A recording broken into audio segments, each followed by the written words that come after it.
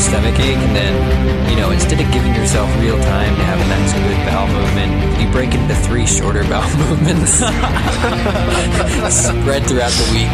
Well, I think that was supposed to be testing and not supposed to be the actual intro of the show, but that was too good, Eric. It's got to be the one. But I wouldn't compare our show to bowel movements. He said a good one, though. Oh, a good one. Okay. Yeah. I mean, we do talk about dirty things from time to time, but beyond that, everything is on topic and it's in the literature or the show. That is what happens. I promise that there's a real reason for that allegory, that comparison. Let's please not let the minutes dwindle by without explaining that.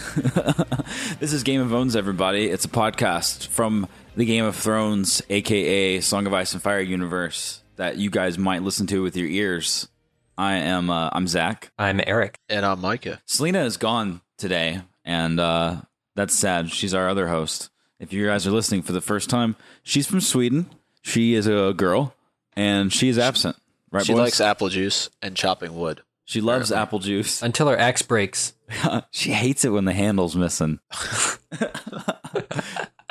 You guys ever seen the... Zach, you're like a film aficionado. Have you ever seen The Lady Vanishes? I have not. It's like that. Selena's gone this week. Oh, okay. Yeah. So we're sad that Selena's gone this week, but the 3 of us are here to tell you guys about something that's new, that's shiny, and that needs no polish. It needs not polish. Although if it did need polish, it would have the pine-scented, furniture polish that you get at like a Menards or something. Menards?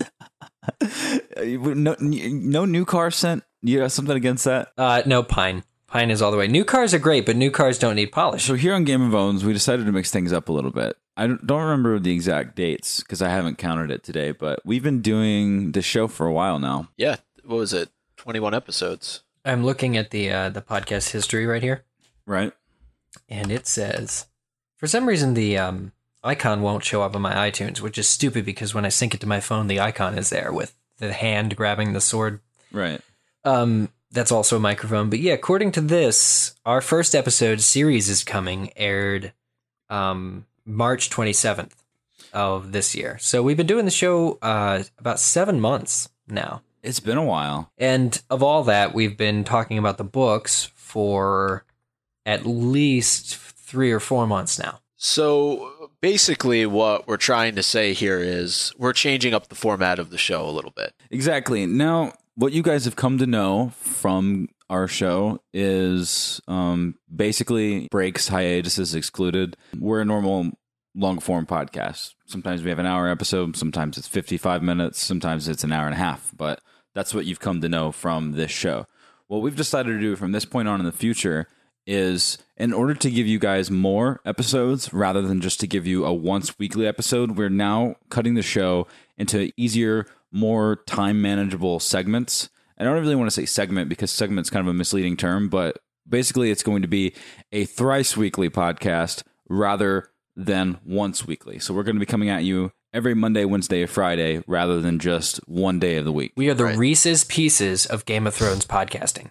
Yeah, we have the we're bite size. We have the 3 colors of autumn leaves, just like Reese's Pieces. Yes. Except Selena's like, she's like our dancing like Skittle. Like we're Reese's Pieces and she's the Skittle. And Skittle starts with the same letter as Sweden, so it makes sense. There you go.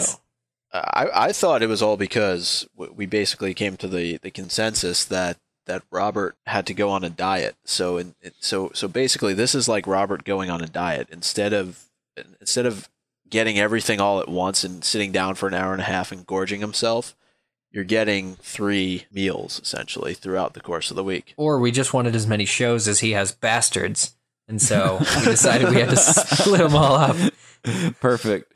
Well, if you guys saw on Twitter recently, we made some tweets and we made a show last week that you guys might have liked, and we had an Ode of the Week sent over from Gordy Walsh. So again, thanks to Gordy for sending this in, but this isn't own. Walder Frey made many offspring with his belly squirts, said Zach on the last episode. Then Gordy, as in me, says, Gah! Filch, Mrs. Norris, sex scenes, I can't get clean. Exclamation point, exclamation point, exclamation point. We make a point on this show counting how many exclamation points. I think this email or this message has 9 of them. It's important to note that most of his tweet was in caps too, as well. We're actually going to talk about Walder Frey on this episode, or I had a point to make. Actually, no, not about him. But I had a point to make about being uncomfortable and children. So there is that. Zumi1991 on Twitter said that her own of the week was that we actually had a podcast this week. Ouch. It made her laugh, and she said, "No, not really, but I really missed you." So there's that. So she yelled at us for lack of podcasts, and then insulted us by saying she missed us, but then not really. Our listeners have odd lines of logic. They're like a constant Memento movie. It just keeps going. This other own of the week that we got from @the_left_lane, or just Miss Lane if you know her on a personal basis. She's very active on our forums and tweets Yes, she and is. stuff. She said, Micah and Zach's simultaneous, quote, "When was the last time you changed your face?" quote. That's an abundance of changing faces. Like, when was the last time you changed your face? And my undercover spoiler shit jokes. Well, we love to have undercover Wait, shit no, jokes. can I ask a question about that? You may. Is she referring to spoilerish jokes about actual fecal matter, or is she saying my spoiler jokes are in fact shit? Weigh in on Twitter, folks, this week. Weigh in. Tweet and let us know what you think the listener, the left_lane is referring to. Because I actually did get a tweet from somebody. I'm looking it up right now, which is completely opposite of what she just said. It is from Matthew Potter, and he sent it in to Selena and myself, and he said, "You guys did a great job holding back spoilers in this episode of Goop." I hate how that, but it's become a contest really to see how many times Zach and I can bring up things that have like solid answers in the books later, and you and Selena and Micah can remain completely silent about it. Right. I get tweets about that too, and they're like, "Oh my God, everybody did a great job not spoiling Zach and Eric because they haven't read." Because I think our listeners know by this point that, you know, Micah, you've read, and Selena has read, Right. you know, all of the books, and that it's got to be tough podcasting with us. But hats off to you guys because you do it, and you do it with a policy of not spoiling our faces off. Yeah. Right. And I think that's, you know, there are occasional jokes here and there about alluding to certain things that happen later on in the books. And, you know, I think the only people that really will get them or understand them are people who have read the books. For people who haven't read the books, they're not going to understand what I'm talking about. I won't throw Selena in there because I don't think she ever really kind of alludes to any spoilers. But, you know, it is difficult at times not talking or not saying anything if you're talking about a character or something that happens that could possibly foreshadow later on in the series certain events. It is difficult, but, you know, we generally do a spoiler-free show unless it's already happened in the series or in the book. So I'm trying my best. I think you guys have done pretty well, honestly. And we, you know, it's part of the dichotomy of the show. Like, you two have read, the two of us haven't, and that's what we are. So thank you guys for listening and enjoying. Today on the podcast, we are looking at chapter 34, if you're reading the book chronologically along with us. 34. Yeah, this is the chapter that was so massive that when we were recording our last book-based episode, we said, wait a minute, we can't possibly go on to this chapter. We have to split it and do it later. And this is the chapter, of course, where Catelyn and Tyrion and her group of misfits who have survived the Mountains of the Moon finally arrive at the Eyrie. So Catelyn and her merry men are just getting escorted. And I don't really like this guy's name because it sounds so much like Chris O'Donnell from the Batman movies that weren't that good. I really like George Clooney, but Chris O'Donnell... I like Chris O'Donnell. I like Chris O'Donnell. I like Robin in those two films better than I like... Who's better? Robin as Chris O'Donnell or Robin as Joseph Gordon-Levitt as You JGL? can't compare the two. You can't do that. So Donald Wavenwood is taking him to the Bloody Gate, and this is one of my favorite parts of the book. Honestly, this whole entire chapter, not necessarily just the Bloody Gate, but I love that finally, and it's sad that Selena's not here for this moment. A beautiful budding friendship. I wanted to say bromance, but it's played out. It's a beautiful friendship that just buds, and we finally get to see Bronn and Tyrion becoming close friends. And it's cool. Because it's really against Bronn's better judgment to like and trust Tyrion. It's against everybody's better judgment to like and trust Tyrion at first. Their initial reactions like, I shouldn't like this guy. He's a Lannister, and Lannisters are crap. But Tyrion is so different from them that I think he proves if you have enough close association with him, that he's worth liking. He's different and he's special and he's awesome. Right. And I think it's the audience has the same kind of reaction. You don't necessarily want to like him in the beginning, but you turn around and all of a sudden he's become your favorite character. You can't help it. Yeah, no, you can't help it.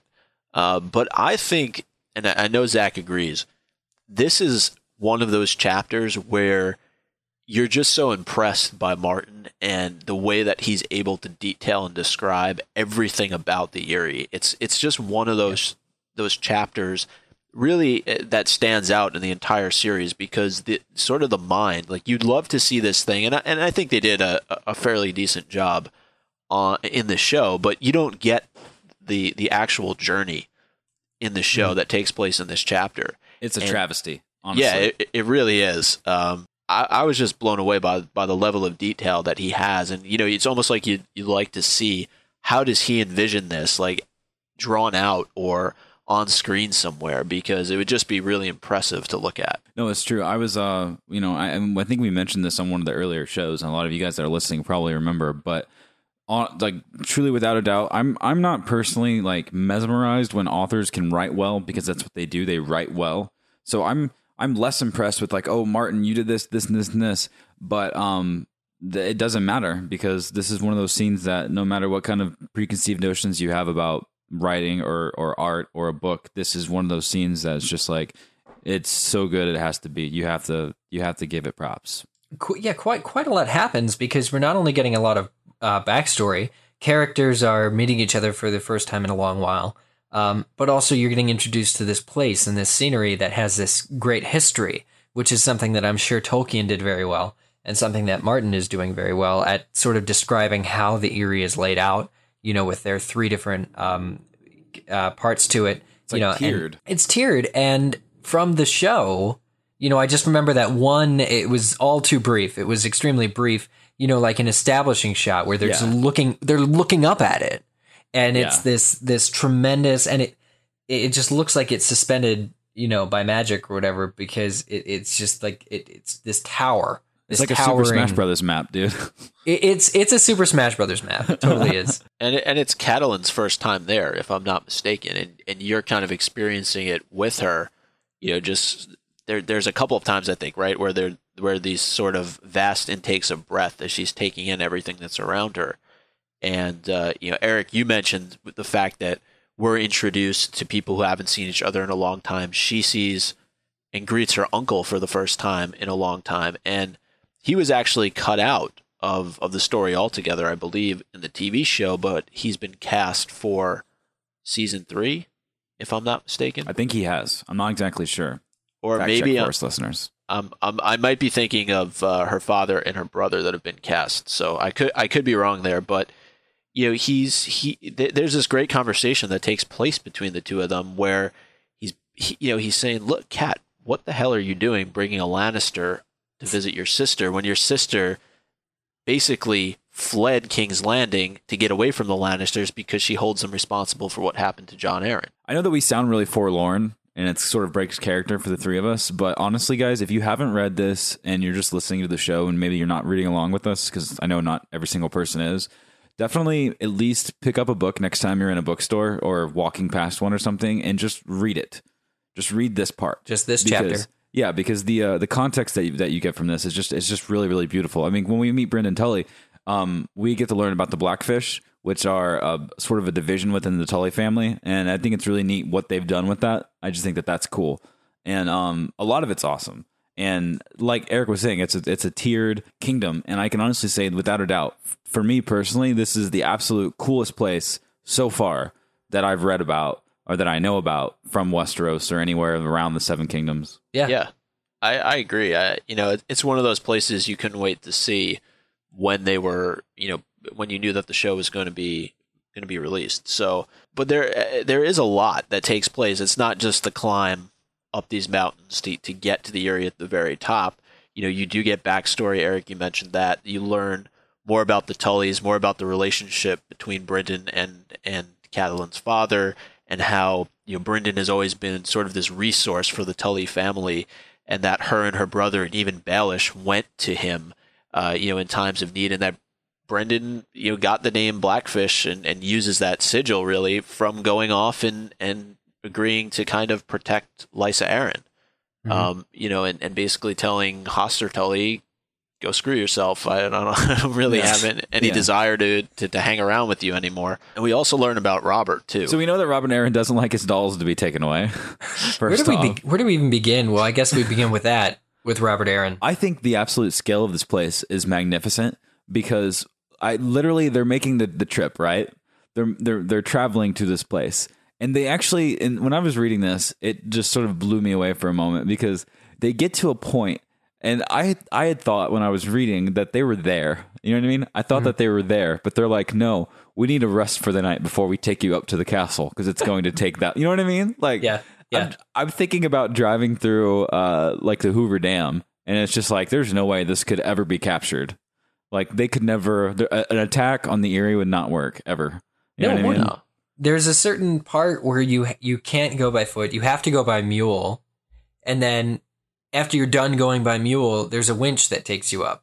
You have to have a certain breed of animal to capture this place. Yeah. Which I hope that breed of animal is like indigenous to that area, because if you have to go to the other side of Westeros to get some goats to go take you up the mountain at the Eyrie, I question how they ever found and settled that place. I want nothing more than to ride a questionable goat on a questionable mountain trail. Like that's something that I want to experience. Maya Stone made that goat her bitch. She did, and that's what's so great about part of this chapter, because when you're reading it, not only is just the vastness of what you're seeing just delectable and it tastes really good in your mouth, but what Maya is doing with this animal and the way the feet are falling. Like I'm telling you guys, you just got to read it. It's pretty good stuff. It may be difficult for them to find this, though, Zach. You said just go to a bookstore and open up this chapter, but because none of the chapters are numbered, right.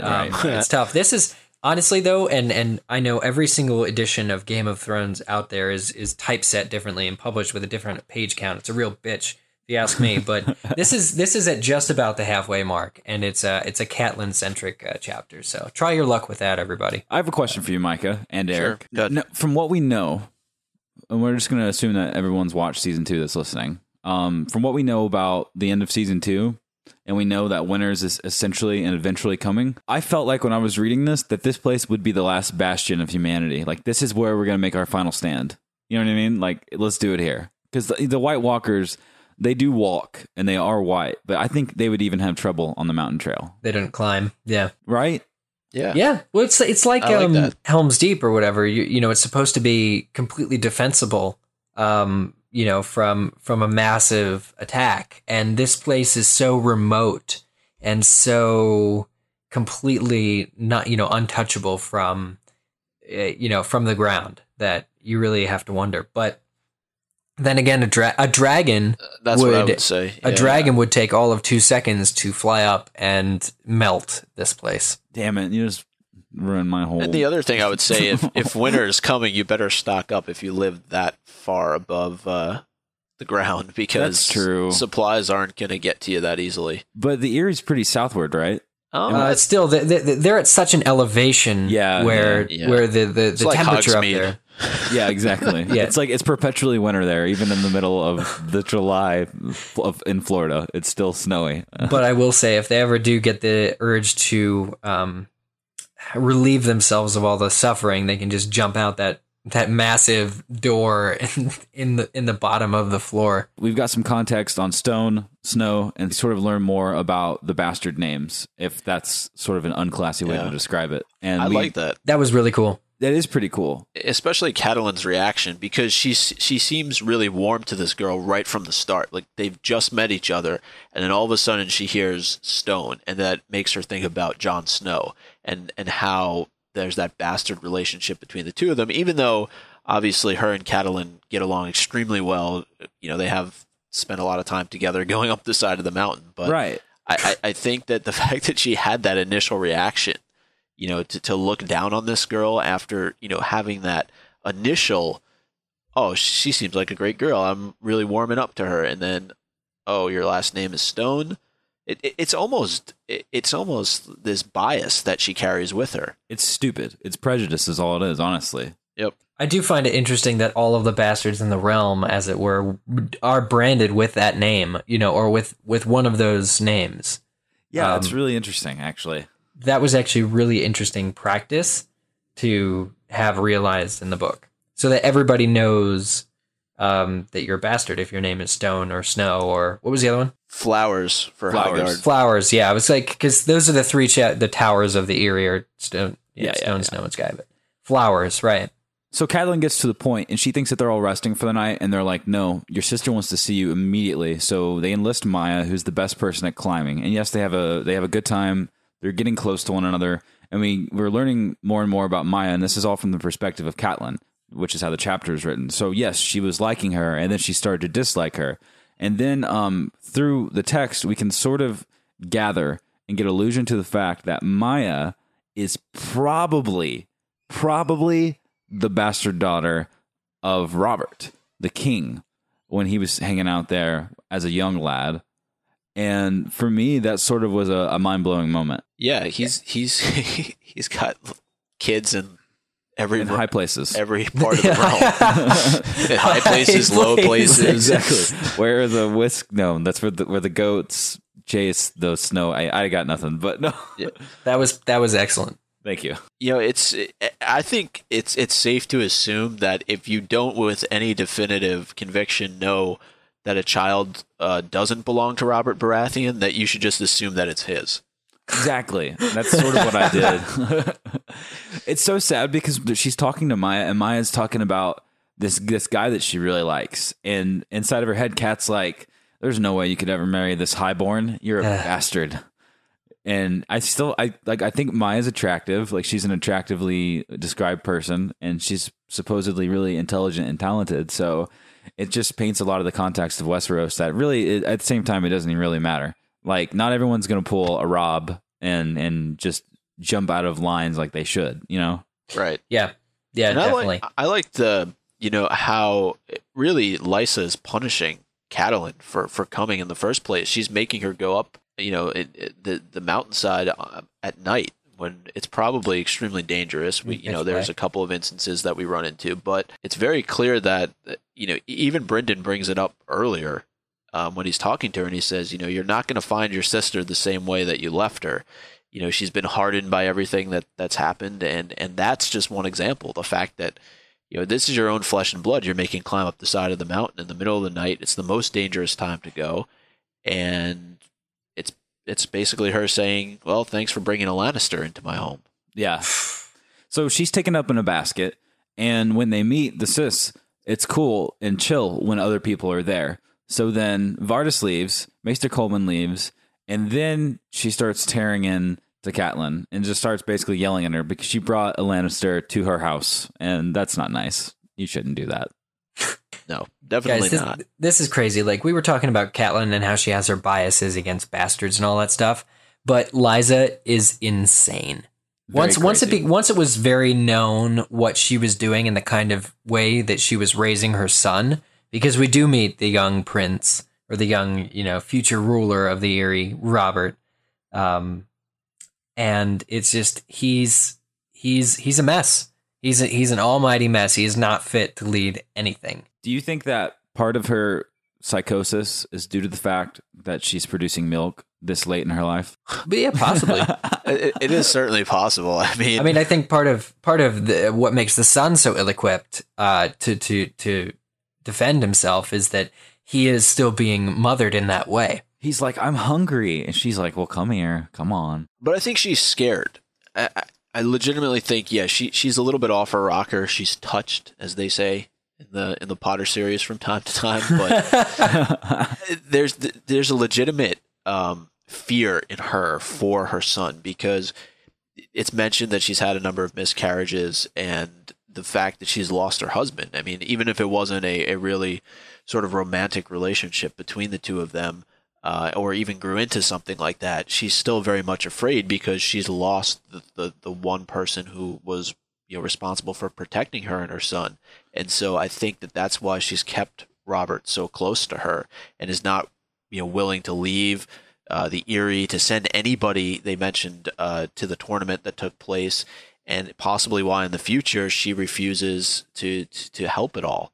She's secluded and she wants to stay that way. Well, John Aaron was such a badass. And so when Kat meets Robert for the first time, she's seeing this 6-year-old that's still nursing and holding a doll. And it's just like, to her, that's mesmerizing because this guy was awesome. Like, he was the dude who basically made Ned and Robert such badasses. Yeah. And, when a kid has the kind of destiny that Robert clearly has, you give him a sword. You don't give him a doll, no matter what. It's just he's completely incapable of defending himself, and that is, Liza, in all of her protection, wanting to keep him close, has completely destroyed any chance this kid has of ever really growing into his own, because she's smothering him. She puts the mother in smother. So the last words of this child's father was, "The seed is strong." Now that we have context on the person officially, who doesn't really look like he's 6 in the show. For me, I felt like he was a little older in the show, but I could be wrong. You know what I mean? He looked a little older, but whatever. How comfortable would you have to be, though? I mean, this is a complete aside. Okay. But if you have a young child, right, and maybe it was prosthetic, I don't really know. It didn't look like it. Your kid is trying out for this part in Game of Thrones, and you're told well in advance, I'm sure, well, part of the kid's job is going to be he's going to suck on like a 40-year-old woman's titty for most of the time that he's going to be, on screen. Right. That's a little awkward. I would be interested to be a fly on the wall during that conversation. It was. Yeah, go ahead. It's just, how do you get child actors to do the kind of things that are required of child actors in scenes like this? I'm sure it was like somebody's nephew, like somebody on set was just like, I have a nephew who can do this. Or maybe that would be even more awkward if it was her own child, I think. Oh God. Well, it's probably safe to assume that it was either prosthetic or it was just one of those like, we do this for art moments, just the same as like Broadway actors like getting naked on stage, like the shadow badge. Yeah, exactly. Yeah, we do this for art. Okay? For art. That was for art. Yeah. So he wants to see the Batman fly, which is basically a famous quote from the TV show. And finally we got to see that in the book. And now the chapter's over. So it's weird because we're past it. And it was beautiful, much like this episode has been beautiful. And I would have to say, because I want to move right on to the own section, because I have to get this out of the way, guys. But I'm going to have to give my own of the episode to most definitely Maya's goat for just being a strong, generous soul navigating the treacherous mountainside of this fabled keep in the dark. In the dark. Her goat has night vision. He's a night vision goat, and he's just a beautiful creature. So I'm going to give his own to his existence. So there we go. I like that. My own of the week this episode, I should say, goes to Tyrion. And it's when Lord Nestor is talking about taking care of him for the evening, and he says, "And I charge you to bring the prisoner a cup of wine and a nicely crisp capon before he dies of hunger," Lannister said. "A girl would be pleasant as well, but I suppose that's too much to ask of you." He's always talking to himself about himself in the third person in front of everyone. He's like The Rock. Yeah. Listen here. The Rock says this, you jabroni. "I need some wine. I need some seasoned lamprey pie. And bring me a lass, would you?" My own precedes that. But it is Tyrion. It's Tyrion and Bronn, actually. And it's Bronn who holds the own here. Where essentially they've just arrived from, fighting the Mountains of the Moon, the pass. And Bronn asks Tyrion, they're sort of recovering on a rock. He says, "Your first battle?" And Tyrion nodded. "My father will be so proud," he said. His legs were cramping so badly he could scarcely stand. Then Bronn says, "You need a woman now."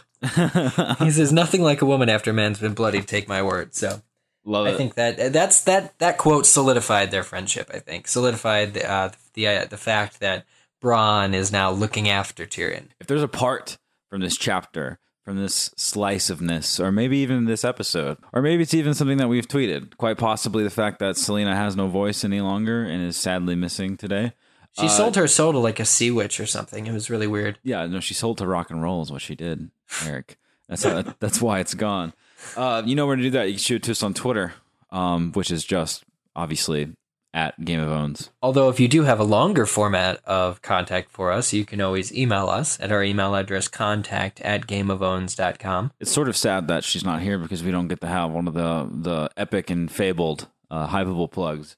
But I think that we will gladly take up those reins and tell you to visit that website, because even if she can't speak, she can type, and will be doing so on hypable.com. HYPABLE.com. That was really good. You guys, they should pay you for that. Actually, I think. Oh, believe me, my check's in the mail right now. Okay, well, good. I think that's only fair. Now, Micah, I do want to let you know that there are thousands of people right now waiting with bated breath to hear what you're about to say. Are you ready for that kind of pressure? I'm ready. And of course, you can rate and review us on iTunes. Nothing less than 5 stars is acceptable. This is shouldn't be. Well, if we do have a couple of new listeners, we should explain this a little bit. Each week we do ask that you go out there and give us your feedback through iTunes, but it's really important that nothing less than 5 stars be given. And usually what happens is I give you a little incentive to rate us 5 stars. But for those of you who've listened to us for weeks and months at this point, this is nothing new to you. But however, this week, if you choose not to give us 5 stars, this is what is going to happen to you.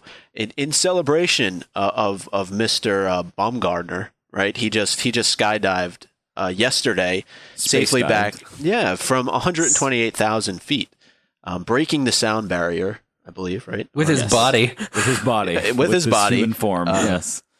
Yeah, and tying that into the Erie, right? So if you do not give us 5 stars, you will have to skydive from the top of the Erie with Maud on your back. And you'll have to use whatever is the equivalent of skydiving equipment back in the days of Westeros. Oh my god, so they're going to be tandem skydiving with Maud. He's your parachute, essentially, so good luck. Guys, if you have to use another person as a flotation device in the sky, I would suggest you not do that and just adhere to Micah's requests, please. Yeah. They've been a little bit, I felt like maybe in the last couple of episodes, they've been a little bit dirty. Suggestive. Yeah. So I thought, you know what, we'll take it in a different direction this time. But don't worry, for those of you who really want something inappropriate, if you tune in to episode 25, 26, or 27, you see, this is the thing. You never know what episode it's gonna be on now. So you're going to have to... and if you would like a personalized threat, just tweet at MJTBomb and he'll take care of it. 9 out of 11 listeners found this following review helpful by Zach Louie. It's called... The 5-star review is, I saw that one of the hosts is really, really cute. Like, put the Kingslayer to shame cute. And that voice, oh girl. Oh, Selena? Is that who they're talking about? Yeah, that's who they're talking about. You guys heard it here on Game of Owns. It is a now thrice weekly podcast for your ear holes, and we can't wait to see you guys in 2 days. I'm Zach Louie. I'm Eric Skull. And I'm Micah Tannenbaum. Keep the owns coming.